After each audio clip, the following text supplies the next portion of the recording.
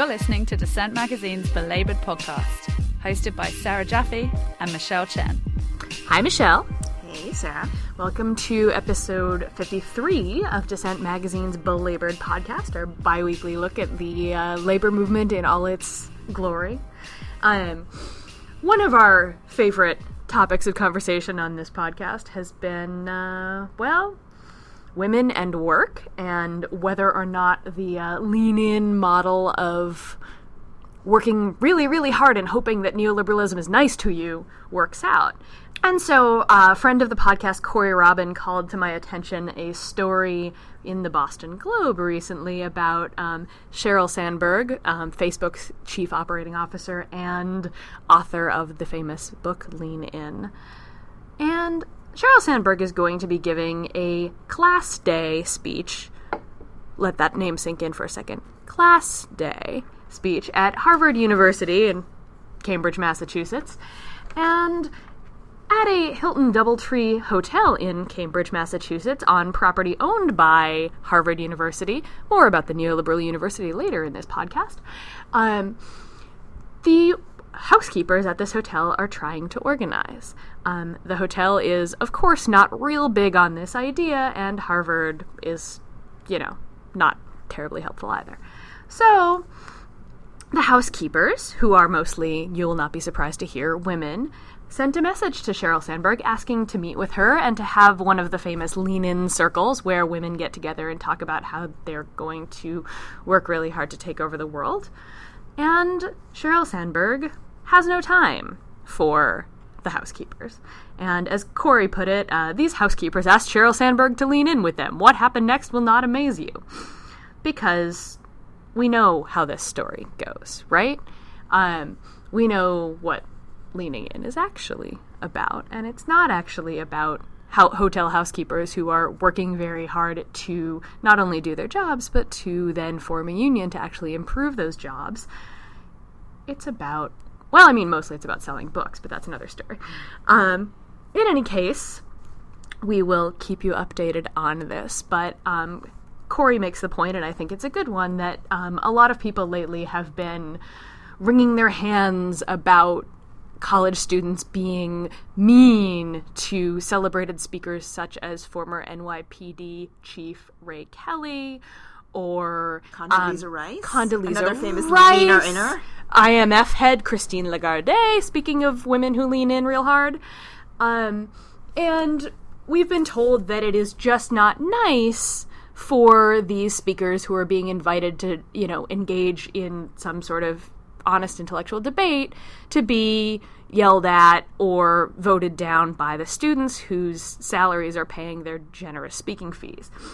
So, as Corey says, perhaps when these commencement speakers are coming to have their deep intellectual exchange, they could be pressured instead to actually, put their money or their spare time where their mouth is.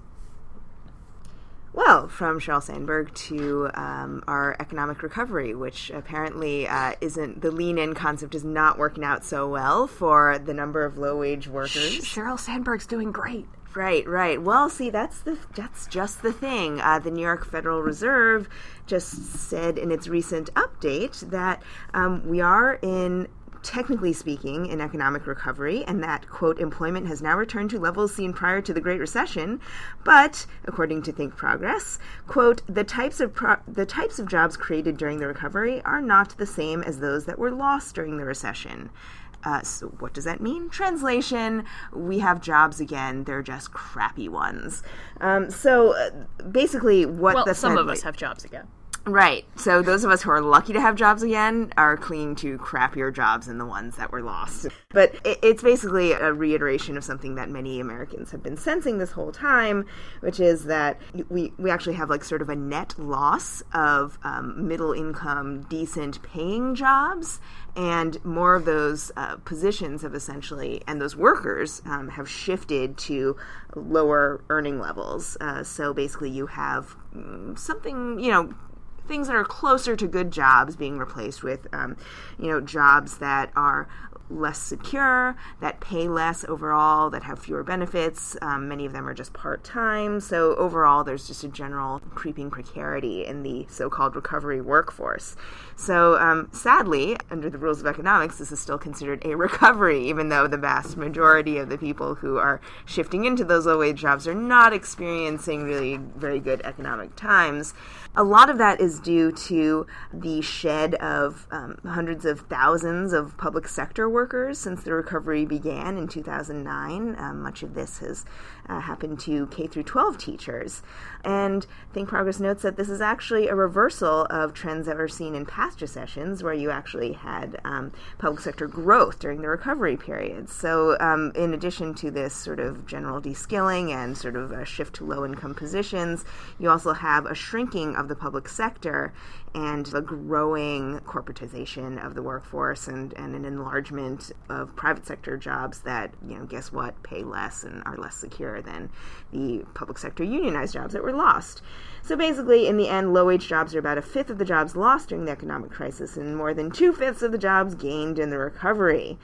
In other words, the upside-down economy is getting even more polarized and even more lopsided. So there's your recovery for you.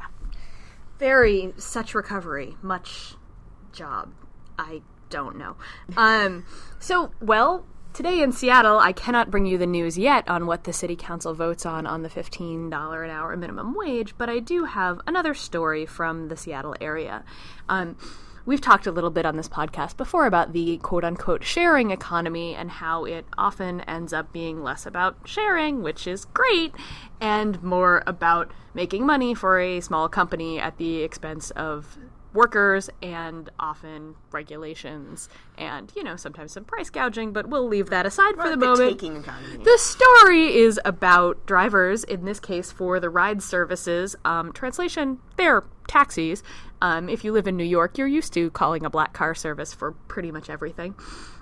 In any case, Uber and UberX, which is its slightly cheaper version, are trying to form an association to protect their rights and, they say, improve safety. About 250 drivers with the services are meeting with Teamsters Local 117 in Washington to try to have some say in the city's regulations on the service, on their pay, on, other things.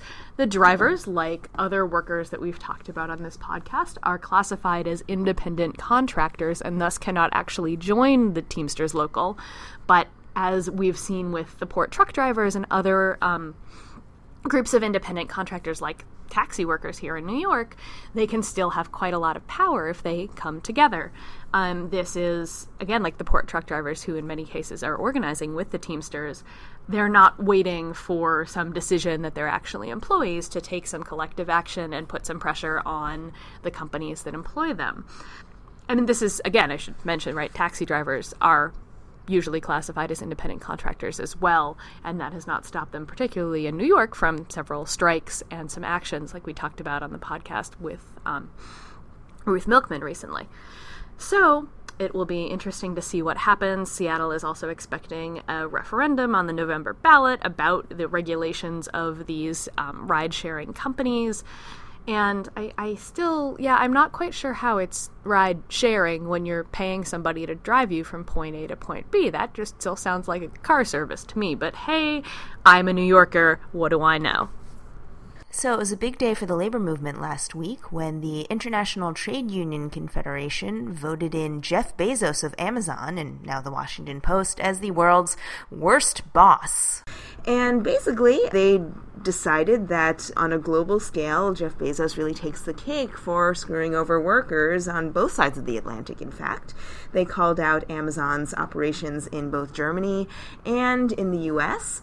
For massively exploiting their warehouse workers, or rather, as they call them, fulfillment centers. Sounds so creepy when you say it. I know, fulfillment centers, especially when you realize that, they have workers in there laboring these massive shifts, walking the equivalent of of, miles per day, in the warehouse aisles, and sometimes working in over 100-degree heat. So not too much fulfillment going on in there. But so basically, they called out Amazon as part of this kind of, I guess you could say, like sort of a new trend in precarious labor, in which you have online retailers and other assorted low-wage retail outlets like Walmart siphoning off their logistics workers and putting them in these extremely precarious working conditions and giving them essentially no rights, and actually squelching any organizing efforts that are taking place within these industries.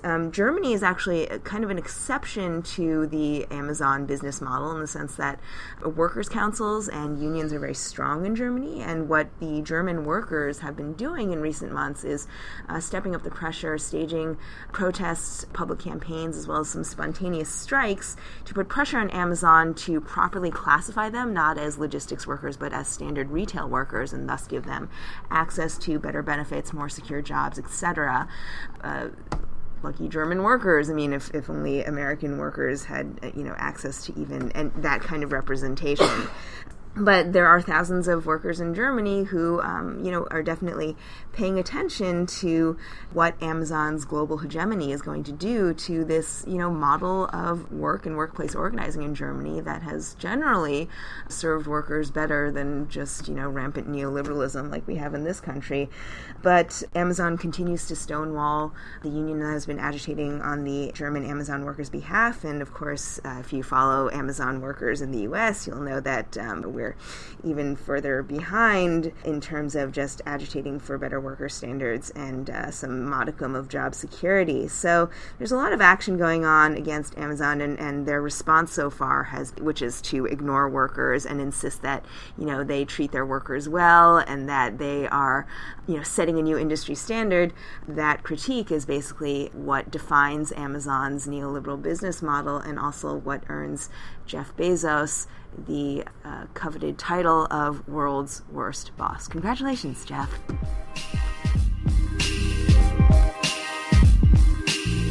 You're listening to Belabored, a Dissent Magazine podcast. Links to articles mentioned in this episode may be found at dissentmagazine.org.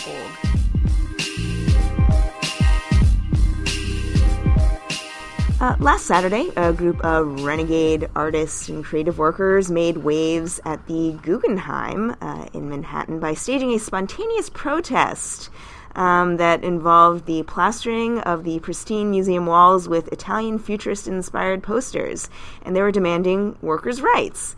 If this seems incongruous with the general aesthetic of the Guggenheim. They were actually taking a satirical spin on the Italian Futurist exhibit that was also going on at the same time, but they were calling out Guggenheim for its massive development project to create a Guggenheim branch in Abu Dhabi on this oasis-like island that is going to become sort of a commercial development / cultural center for the United Arab Emirates.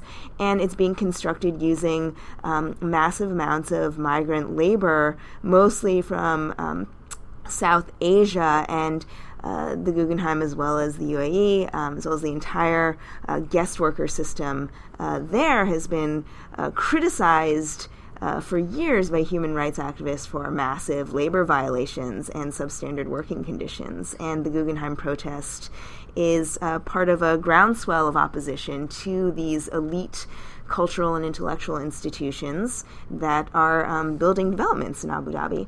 Another parallel campaign that is going on is surrounding NYU's gleaming new campus in Abu Dhabi. And we spoke this week with NYU professor Andrew Ross, who is active with both campaigns against the Guggenheim as well as the NYU administration, trying to hold them accountable for the labor abuses that are going on in the projects that they have contracted there, and also trying to create a public dialogue here in the U.S. on the role of higher education institutions and cultural institutions like the Guggenheim in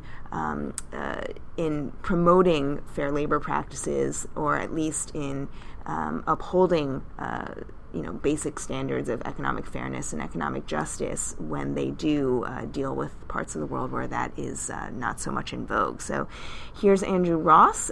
This is right before the protest action at the Guggenheim, and this is right before they had a little, confrontation with security, and their posters were promptly ripped down. But here he is talking about what they're demanding of these institutions. So what are you laying out any proposals for actual options? Are you asking them to fully withdraw or somehow change their practices dramatically, that sort of thing? Yeah, we have two sets of demands this time. One is the proactive part is to try to help implement Gulf Labor's recommendations, the ones in the Gulf Labor report. And there's a long list of things that are asked for in that report, including inviting the ILO to come in and take part in the negotiations. The second ask, is something that's more specific, I think, to Gulf than to Gulf Labor, which is we want the trustees to start a conversation about reshaping the mission of museums like this. If they are going to operate offshore, if they're going to operate in a truly ethical and sustainable way, then they have to start this conversation. And the Guggenheim Abu Dhabi, the perfect place to start that conversation. Right. Do you think that's a conversation that needs to be happening across the entire sort of Guggenheim industry, as it were? I mean, there's all this talk of the Guggenheimization of various cities around the world in terms of just it being so influential, like leaving its stamp essentially wherever it goes. So. Yeah. I think it's something that that some of the top people in the Guggenheim has discussed with us, that we might be part of their intent in responding. They haven't done it so far. Mm-hmm. So this is a reminder that the opportunity is there, and it's obviously not just the Guggenheim, it's every big museum that has that kind of leverage and that kind of influence. Right. But the Guggenheim is in pole position to really lead the way. Yeah. And that was Andrew Ross speaking at the Guggenheim last Saturday, right before a protest action. And now we're going to go to an interview that I did with him earlier that was talking about, more specifically, about the NYU campaign and what academics as well as NYU community members should keep in mind about what they're doing in Abu Dhabi and what we can do to hold them accountable. So in response to this latest investigation by the New York Times, the university issued some statements distancing themselves from the accusations, but also vowing to do more. And I was wondering if you could sort of outline what your coalition thinks of the response so far and what you'll be demanding going forward. Well, actually, we sent a letter last week. This is before the New York Times article came out. I can send you that. The Coalition for Fair Labor. That has 260 signatures or something we collected in a couple of days. And so that was sent out at the weekend before the New York Times article appeared.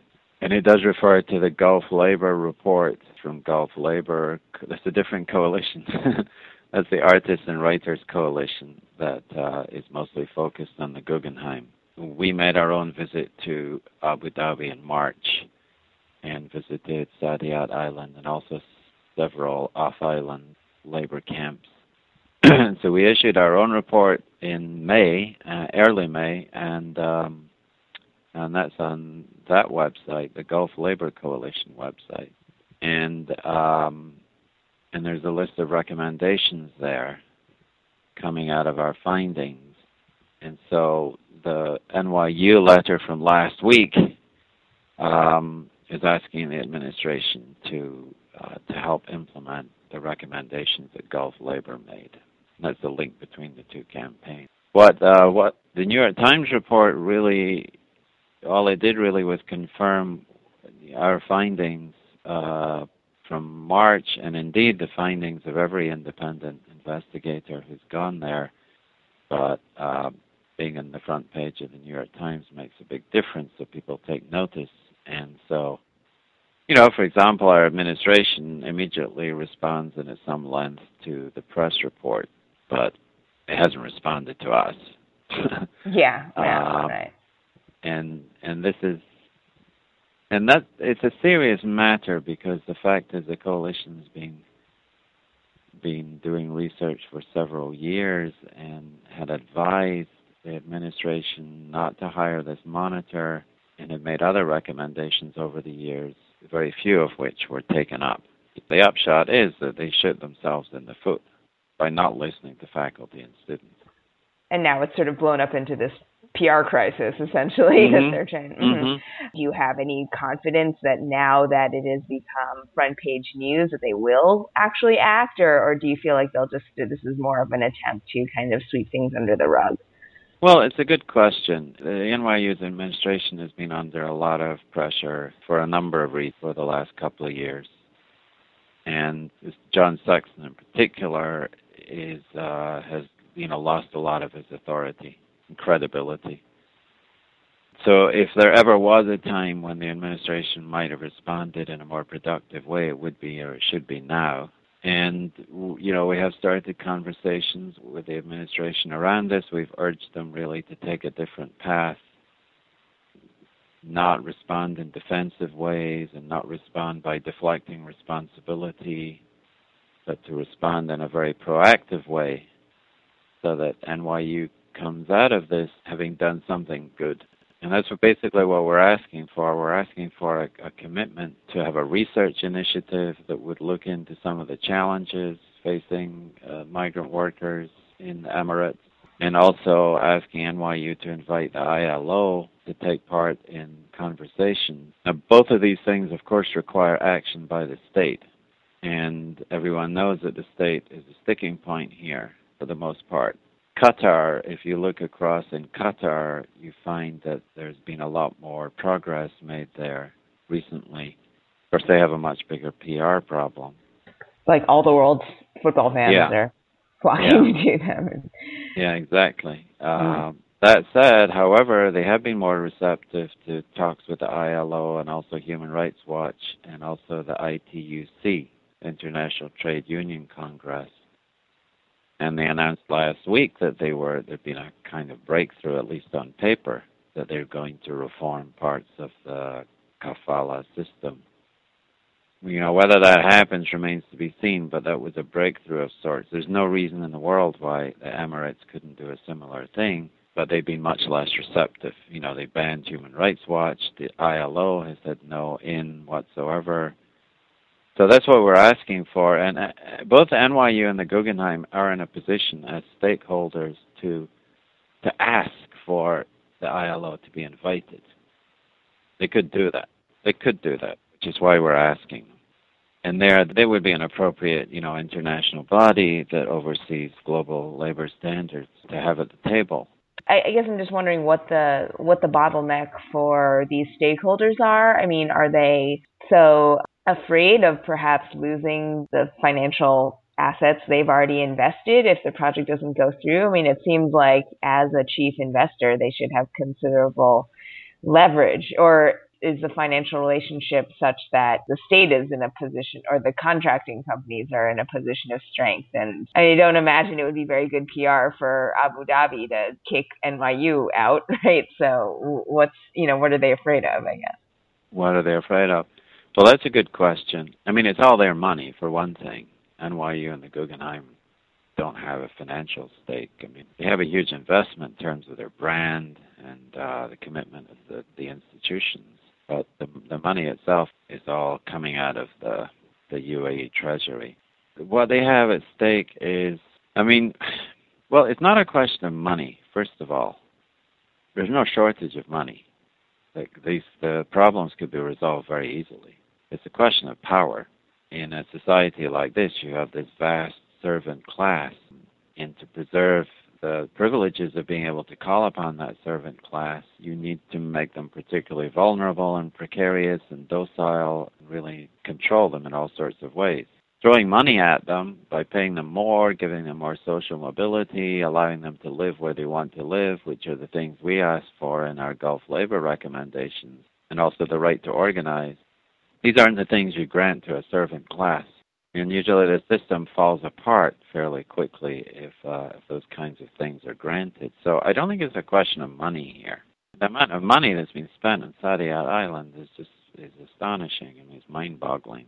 Are you saying that NYU is simply afraid of challenging directly these huge investors, despite the fact that NYU's brand on the line, and to some degree Abu Dhabi, I imagine, is inviting these people in order to brand itself, right, as kind of, a modern state, that is ready to open up to the global economy and to, the global academic world. And like you said, it's not a question of money. So what is holding things back? Is it the fact that the leadership in Abu Dhabi is very afraid that the kafala system will unravel?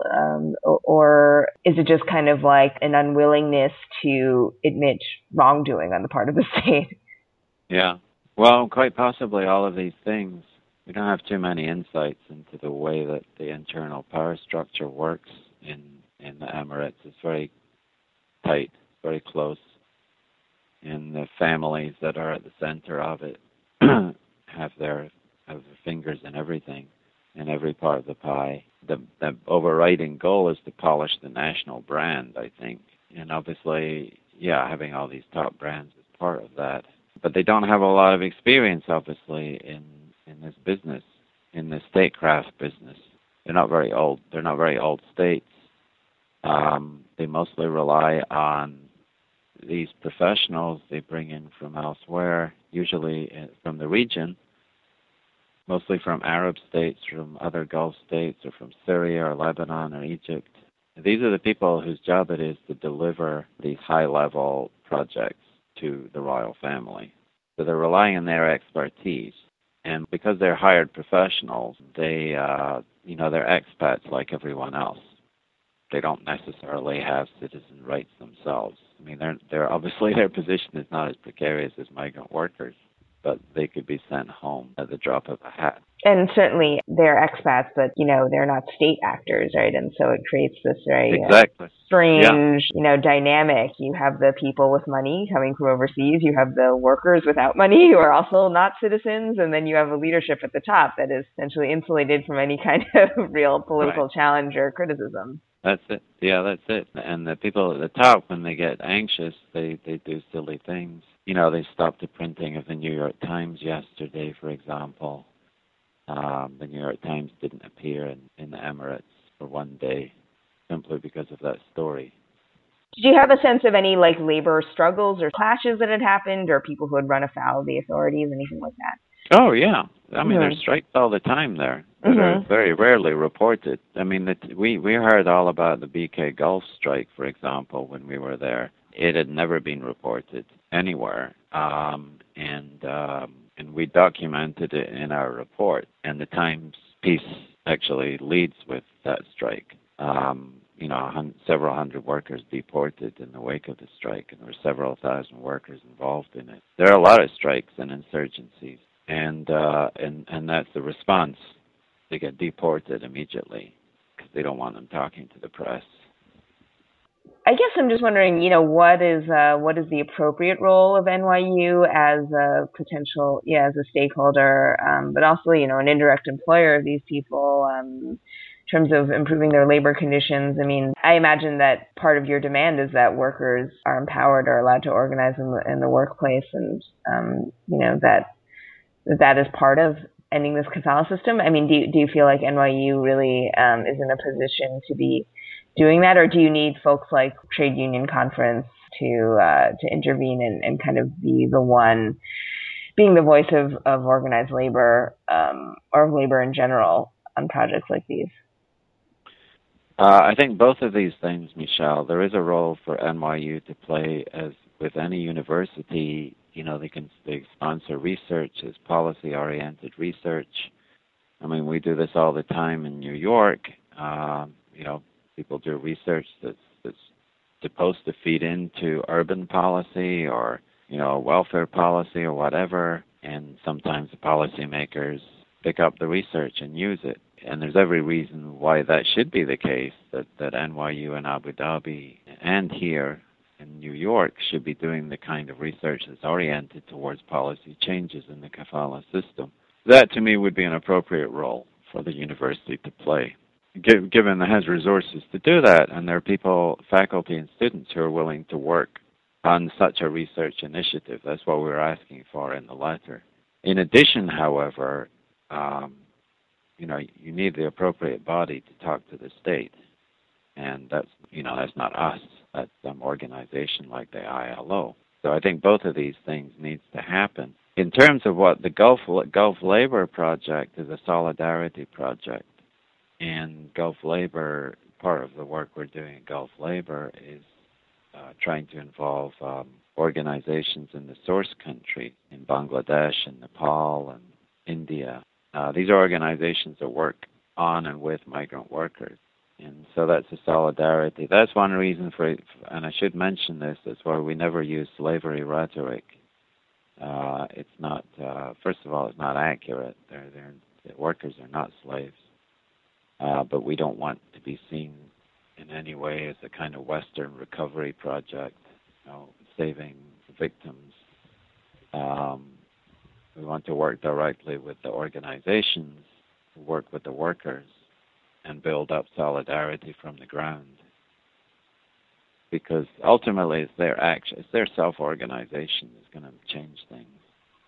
So I guess that raises the question of, NYU gets criticism from all angles, even for its operations here in the United States, and especially in New York, in terms of just the way it wields a lot of its wealth, often in ways that are detrimental to communities and to workers. And I guess I'm just wondering, do you still believe in the ostensible mission that NYU set out with, or at least purported to have when it, went into the Gulf, which is saying that, we are going to build a campus that truly lives up to NYU standards and the standards of modern, academia in terms of its integrity on labor rights and academic freedom and all these things? Do you feel like NYU can really fulfill those goals, or at some point do you just have to say this isn't working and we need to disengage, and, any complicity with this system is going to be to our detriment and to the workers' detriment?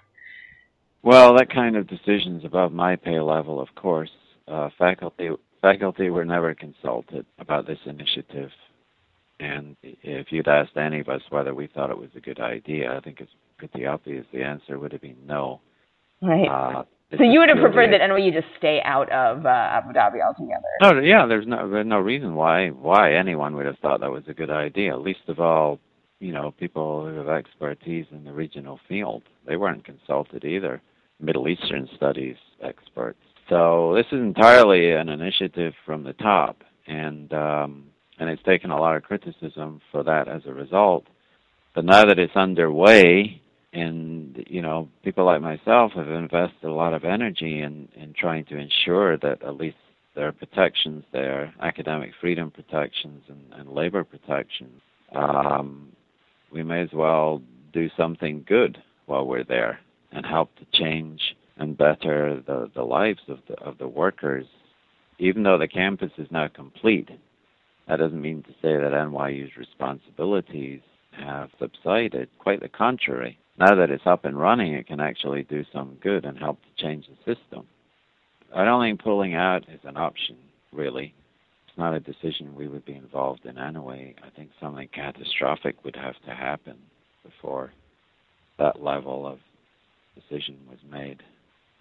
With the Guggenheim, it's another matter. The Guggenheim was put on hold for a while after the Arab Spring. Now it seems to be going ahead, but the Guggenheim's come under a lot of pressure and will come under more pressure very soon. I guess it still has the option, perhaps, of pulling out to preserve its reputation. But I think we would rather see them stay in. Okay.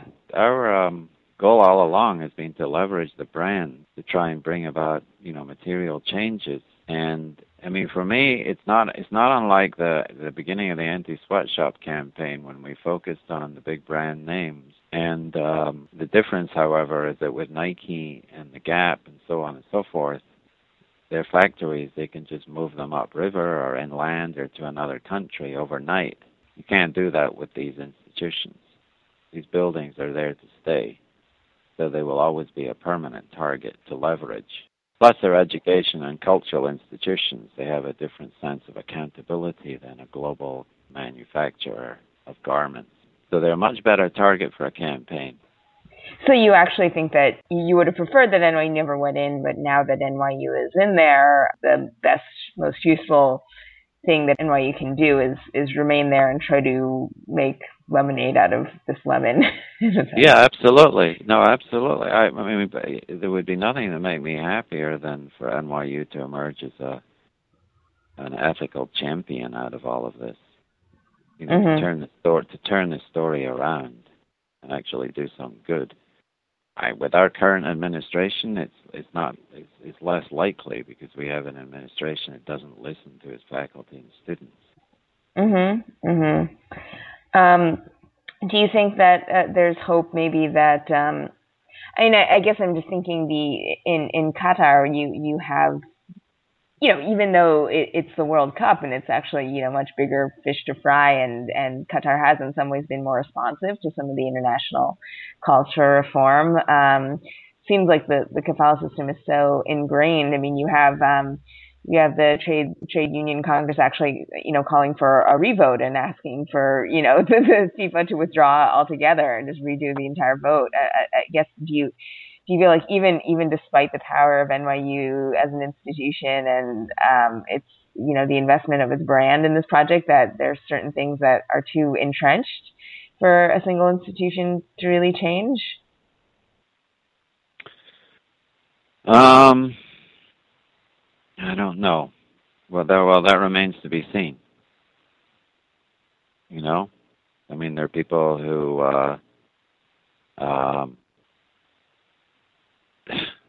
stupid analogy, but there are people who could never see the end of slavery in the South until it happened.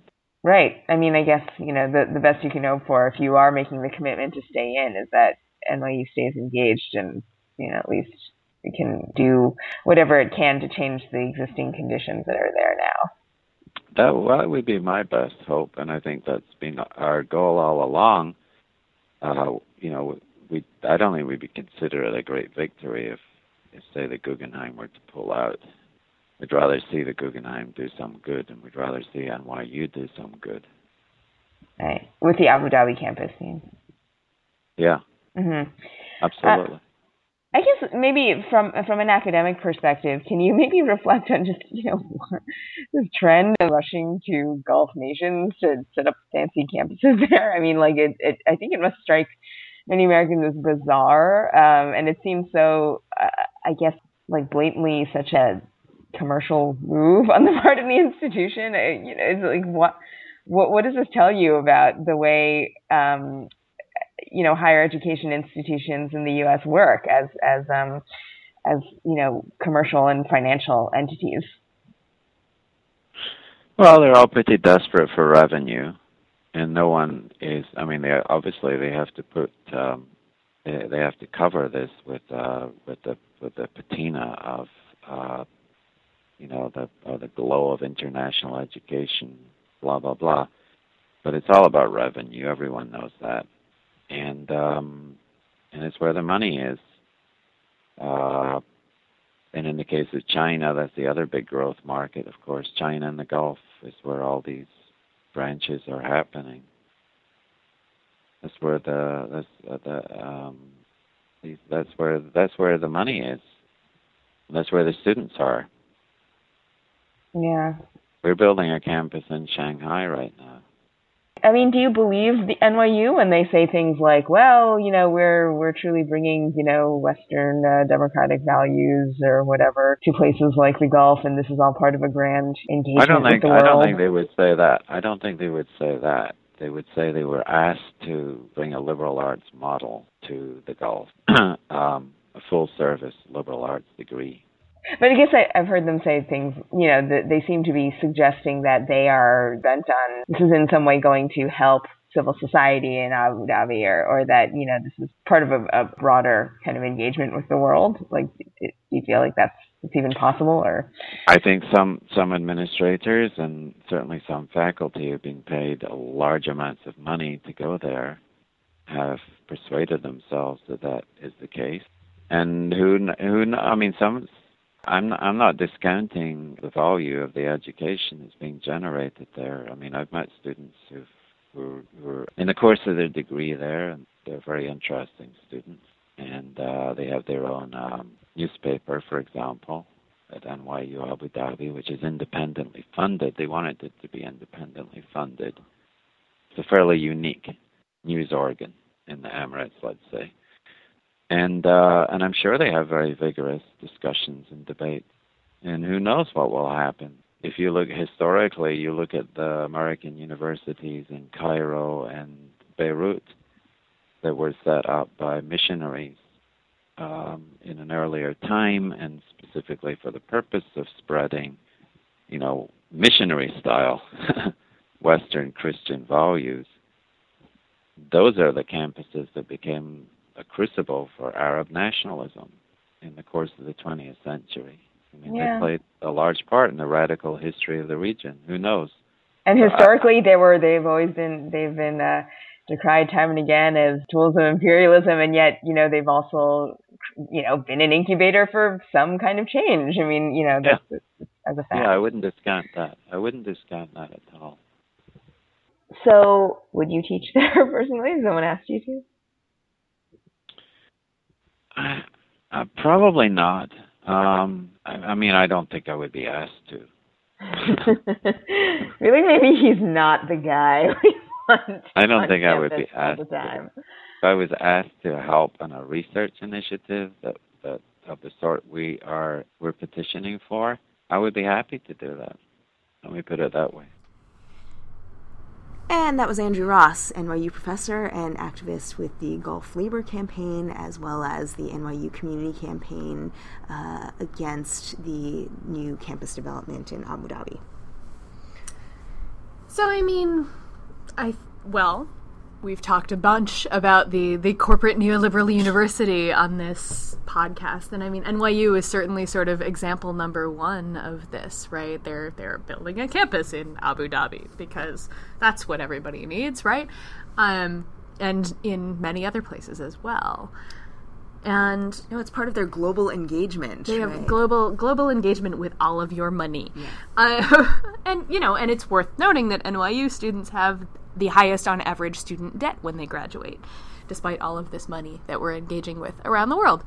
And it's an interesting sort of combination of cash flow and prestige and all of this. But the thing that is most fascinating here, right, is this sort of entwined circle of universities and cultural institutions with global capital. Right.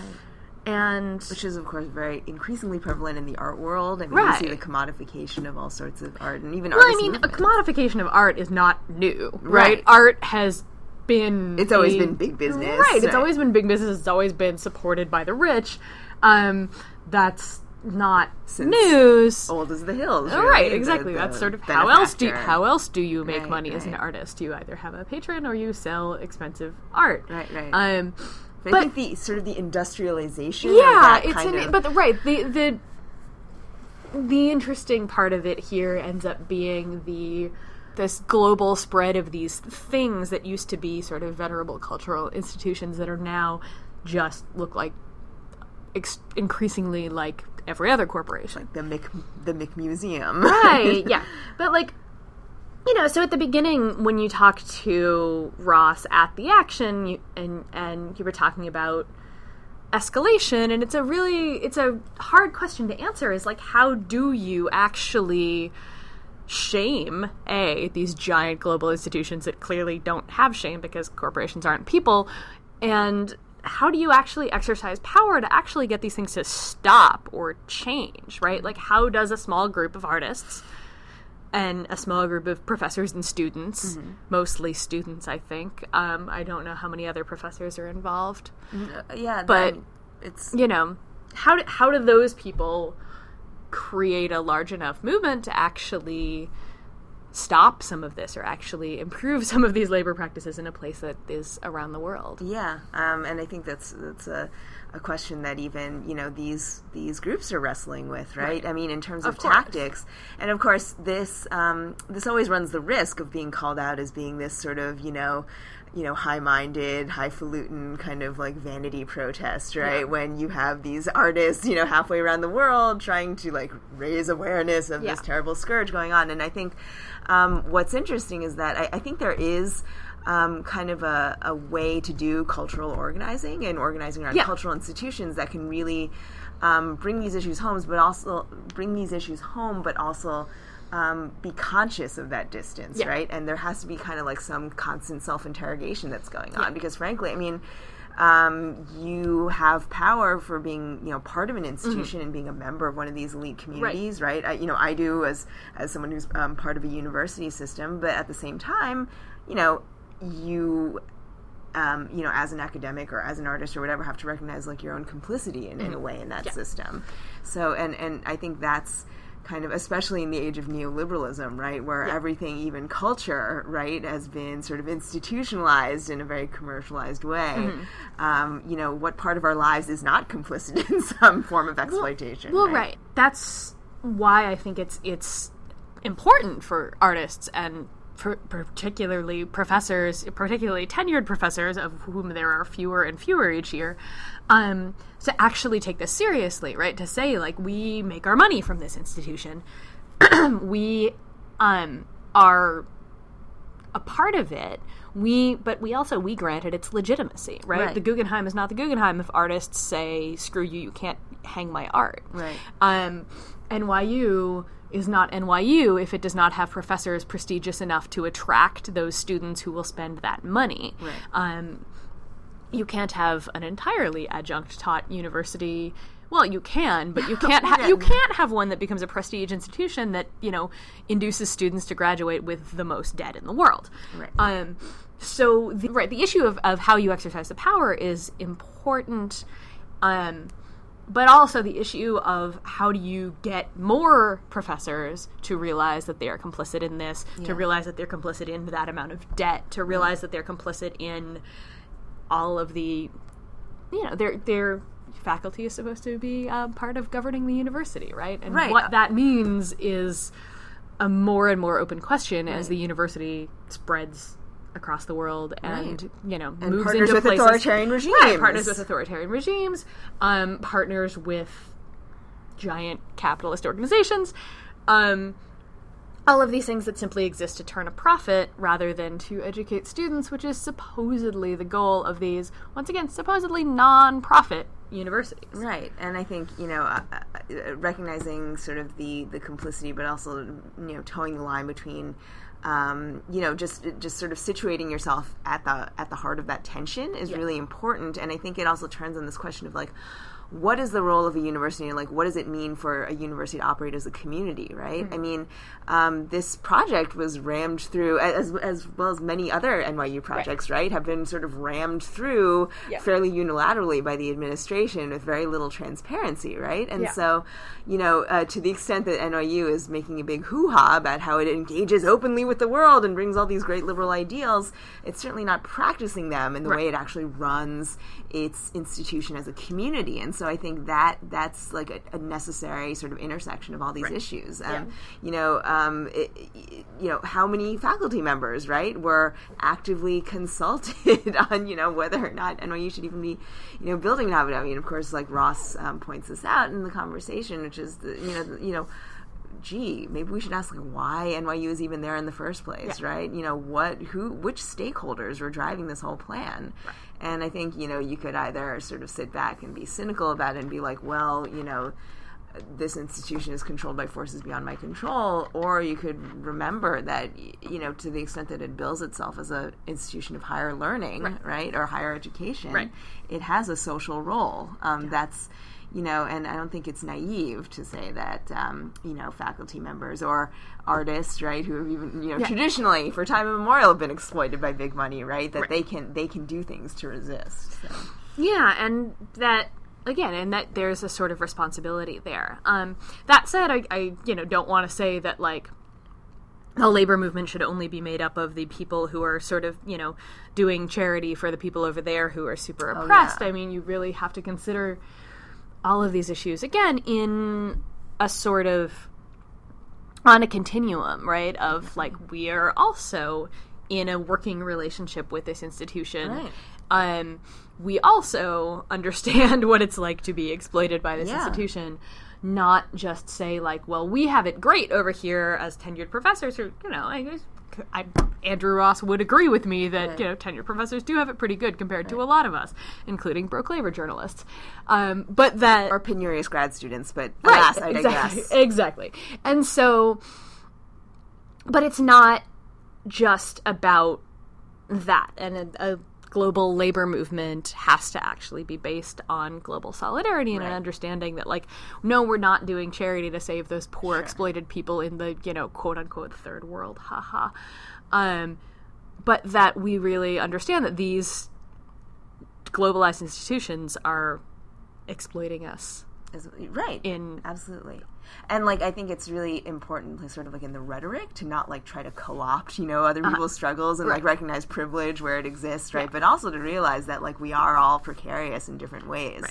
One thing that struck me is just that, like, the issue of debt comes up in so many different facets of this entire issue, right? I mean, you have migrant laborers who are, like, essentially indentured servants. They go into debt just for the privilege of these, like, manual, incredibly arduous jobs in a far-flung part of the world that where they have no rights. And then you also have an institution whose elite reputation is completely built on this, like, sort of house of debt. And so, just looking at all the different ways that these institutions are built on forms of capital accumulation and exploitation on a global scale is really important, and of course we need to distinguish between issues and not act like, out of noblesse oblige, I'm going to help these poor people in some other part of the world, but but also recognize, like, my struggle isn't the same as yours, but also recognize that they are connected. Yeah, that they are connected, and otherwise, people are just gonna, the seat of power is just going to turn different groups against each other, and pit them against each other, as they're so good at doing. Exactly. Well, on that cheerful note, we will, of course, talk more about the neoliberal university, labor across the world, etc., on future podcasts.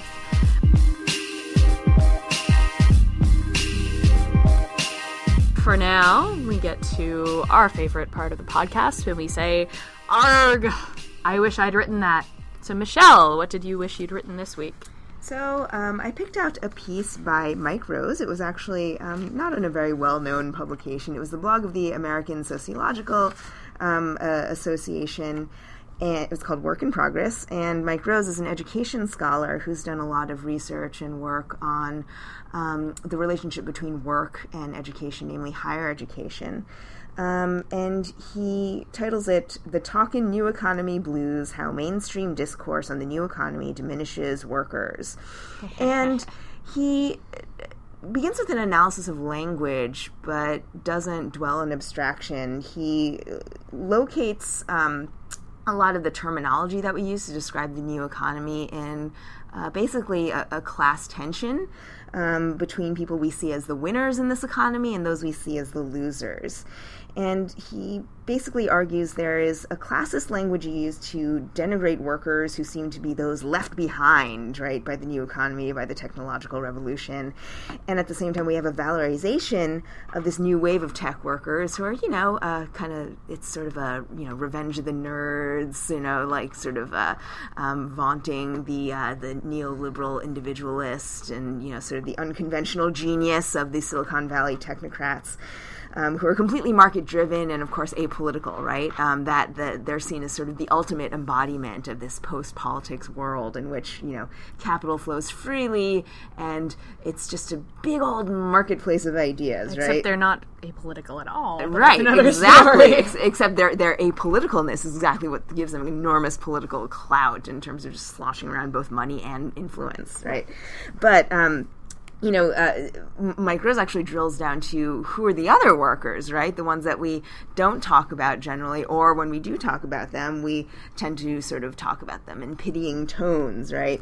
And he says, one of the things that most concerns me about this story of, neoliberalism and the rise of the new economy, is that, as in a morality tale, there are the damned and the redeemed, the deficient and the virtuous. Old economy workers, unless they can be retrained and upskilled, are the problem, as are younger workers coming in the door without the requisite hard and soft skills. Notice hard, soft, upskilled, these, very vague, fluffy terms that neoliberalism has given us. Right? Just like fulfillment center. It's hard and soft. Anyway. These workers are not only the losers in their own economic lives, Rose writes, they also collectively weaken our national position in the monumental contest of the global economy, which is, of course, a very old world idea of global competition, right? And then he goes on to say, consider in contrast the portrayal of those working in high tech, not the factory workers, certainly not them, but the small slice of engineers, designers, and programmers. They are teased for their geekiness and occasionally chided for their insularity.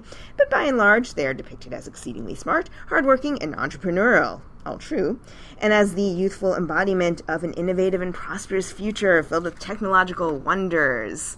And Rose goes on to call into question this rather unskeptical embrace of all things tech, because it really masks the realities of economic inequality by buying into this assumption that the reason people don't succeed in the new economy is because they don't deserve to, right? And it's this rather disgusting and condescending notion that, well, if you're just not fit to make it, then you're just going to fall, into the gutter under this new sort of entrepreneurial social Darwinism that is now taking over the world. And so it's taking an essentially very regressive, almost sort of feudalist idea of economic hierarchy and kind of putting this 21st century gloss on it and adding a little bit of high-tech sparkle to it. And so Rose, in this dissection of the language, he sort of sounds a warning call to us all. Don't get swept up in the zeitgeist. Don't get caught up in these shiny objects that we, call these, new tech brands. But tech firms like Google, they wrap their sort of egotism in this concept of being the new wave and saving the world, et cetera, under this abiding belief that technology is going to solve all the world's problems. But in reality, it's actually creating many problems. And we should start listening to the workers that we're so used to dismissing as the ones left behind. Yeah, that. About listening to those workers. So the piece that I wish I'd done this week is at Color Lines by Carla Murphy, and it's an interview. It's titled How Co-ops Help Produce Foot Soldiers for Civil Rights, and it's actually an interview with Jessica Gordon-Nembhard, who is a professor in Africana Studies at John Jay College here in New York. And she has a new book out this May called Collective Courage, A History of African American Cooperative Economic Thought and Practice. And of course, we're interested in worker co-ops around here. We probably haven't talked about them as much as we should, and maybe we'll do that on an upcoming episode. But this particular interview is about the history of the people who were left out of the way American capitalism worked, had to come up with other ways to get by. So, I learned about mutual aid societies when I was living in New Orleans, in many of the African-American neighborhoods in that city, which at the time I lived there was 73% black, had been relying on these mutual aid societies for years as a way to basically share the costs of everything you needed. If you didn't have enough money yourself to pay for things out of pocket like a funeral, and you have been historically denied things like credit, the only way to do that is to band together. This also, though, in this interview, Nembhard explains how mutual aid societies like that led to workers' cooperatives, and that led to all sorts of political organizations, so the aforementioned Civil Rights Link. She talks about the way talking about economic justice was sort of hard to do in the 50s after, the McCarthy era, after the Red Scare was used to, in many cases, particularly in the South, really crack down on black political organizing.